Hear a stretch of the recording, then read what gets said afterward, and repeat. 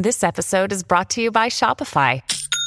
Forget the frustration of picking commerce platforms when you switch your business to Shopify, the global commerce platform that supercharges your selling wherever you sell. With Shopify, you'll harness the same intuitive features, trusted apps, and powerful analytics used by the world's leading brands. Sign up today for your $1 per month trial period at shopify.com/tech, all lowercase. That's shopify.com/tech. Okay, switching gears. This has been a conversation that's going on around the world this week, and more countries and more governments are getting on board and saying, you know what? We don't like TikTok anymore, and we don't want you using it. You got to wonder what things are like at TikTok headquarters these days. It's incredibly popular. It was the most downloaded app in 2022 of all apps.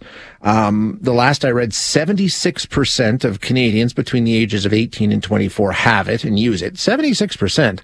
It is very, very popular, but it's under a lot of pressure. Governments around the world have said that's it. No more TikTok, at least on government-issued devices. However, India has banned it outright. European Commission last week said, no, if you've got a government-issued device, if you've got a government phone, government iPad, government laptop, no TikTok. Get rid of it. Canadian government banned it on Tuesday.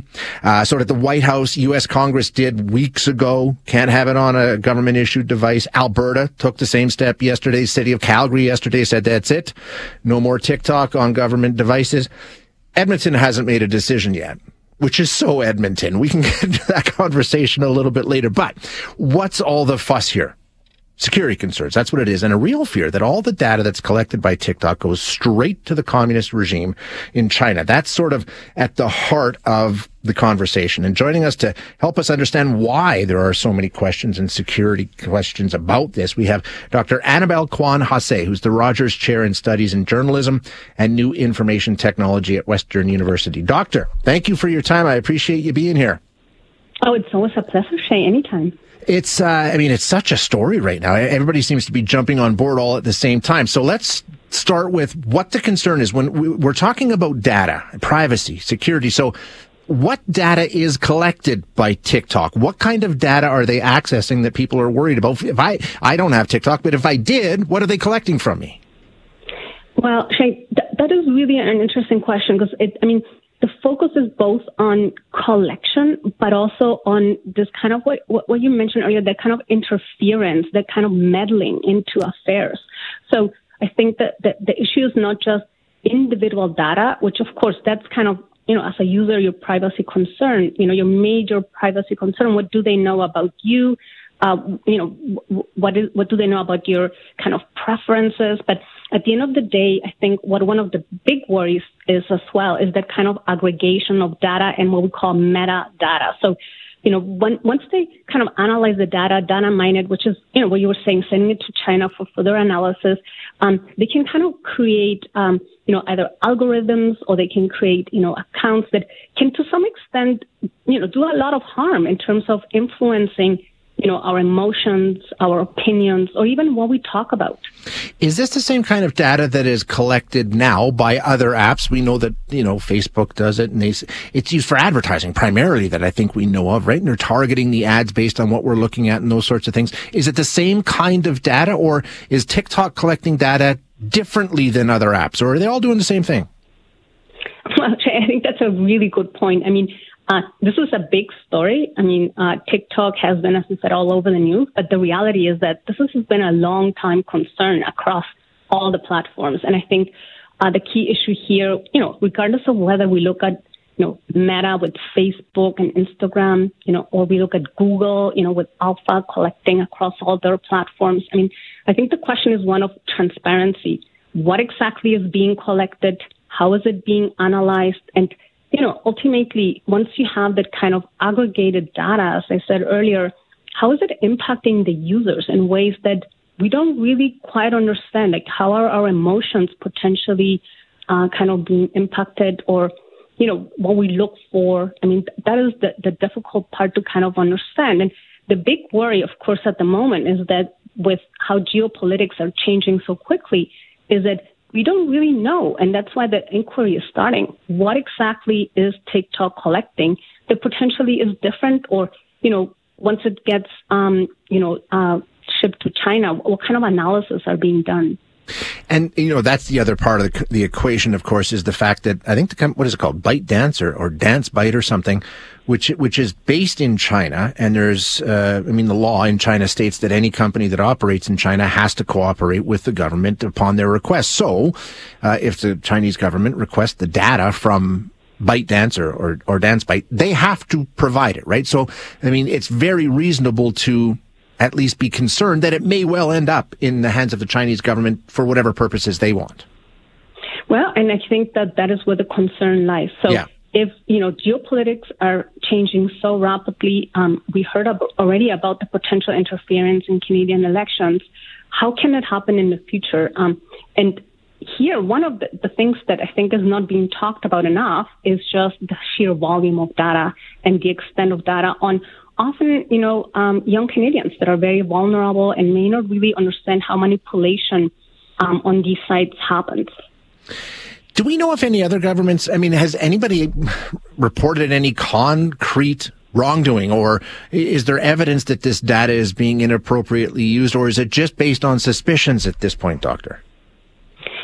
Some of it is based on suspicion, but I think one of the issues that we have seen is what we call targeted spying. And that is where some of the concern comes in. And that's why we've seen that the first step taken by the federal government has been to ban it on, kind of government employees' devices. And targeted spying is kind of the new move here in the era, of national security, where they identify, core individuals who are maybe working on, files like national security or immigration, and they're trying to kind of either collect their data or understand their thinking. And obviously, you may kind of think, well, when we're on TikTok, we're sharing maybe, dance music, or looking at kind of fun influencer accounts. But the reality is that there could be potential kind of data breaches through the TikTok app itself. So that is where the big concern lies, and where a lot of the regulation is coming in right now is, can potentially additional data be collected by the app simply sitting on your phone? So now we, like you say, as you mentioned, all these governments, all around the country, all different provincial governments are getting involved, municipal governments, the federal government. Aren't they a little late to the party here, Doctor? Jagmeet Singh is, for lack of a better term, a TikTok darling. The guy has almost 1 million followers. He's on TikTok all the time. He says he's going to stop now. Pierre Poilievre, he's also very popular on TikTok. He says he's going to stop now. Is it too late? I'm sure a tremendous amount of data could have been collected if they wanted to do that so far. Well, regulators have been talking about this for a long time. And I think when we look at previous examples and case studies of, let's say, Facebook and the big Cambridge Analytica scandal, I think we saw there how some of this data collection can work on a mass scale. So in the case of Cambridge Analytica, specific data on users, on American users in this case, was collected on scale, and we analyzed to kind of understand your personality, so your preferences, your topics that get you going, which we often think of, I'm an average maybe voter or, politically involved, but through these more in-depth analysis of like personality traits, preferences, then they can create messaging that is really targeted to a person. And I think absolutely. So if we look at those past examples, some of the data, was created in America, but was leaked to the U.S. and to the U.K. So similarly here, I think the problem is that a lot of the data is already available, has already been analyzed. So it's really difficult to understand how, that will come back and create new problems in terms of the interference in politics. In terms of how optimistic and how hopeful we should be given, the inquiries and the government actions and all the things that are going on. And I think we've talked about this before, Doctor. When it comes to tech and trying to regulate tech after the fact, I don't know how successful you can be. How optimistic are you now that this has been up and operating by millions and billions of people around the world that we can now somehow come in and make it safe? Well, I think the first step is the inquiry. So, the federal privacy regulator has launched a massive inquiry here into exactly the data that has been collected, how the app works and operates. That is an important first step. That will tell us as Canadians, what are the kinds of things we need to be aware of? I mean, how is the framing happening? And what's interesting about TikTok and some of these other apps is that, the interference often is very intransparent. So what that means is that, for example, messages are sent out to users, but those messages shortly after we've seen them get deleted. So there's very little evidence actually of, how the targeting interference happens. All right. Well, we'll follow this inquiry and these investigations closely and see what comes of it. And we'll check in with you for some analysis as we go, Doctor. Thank you so much.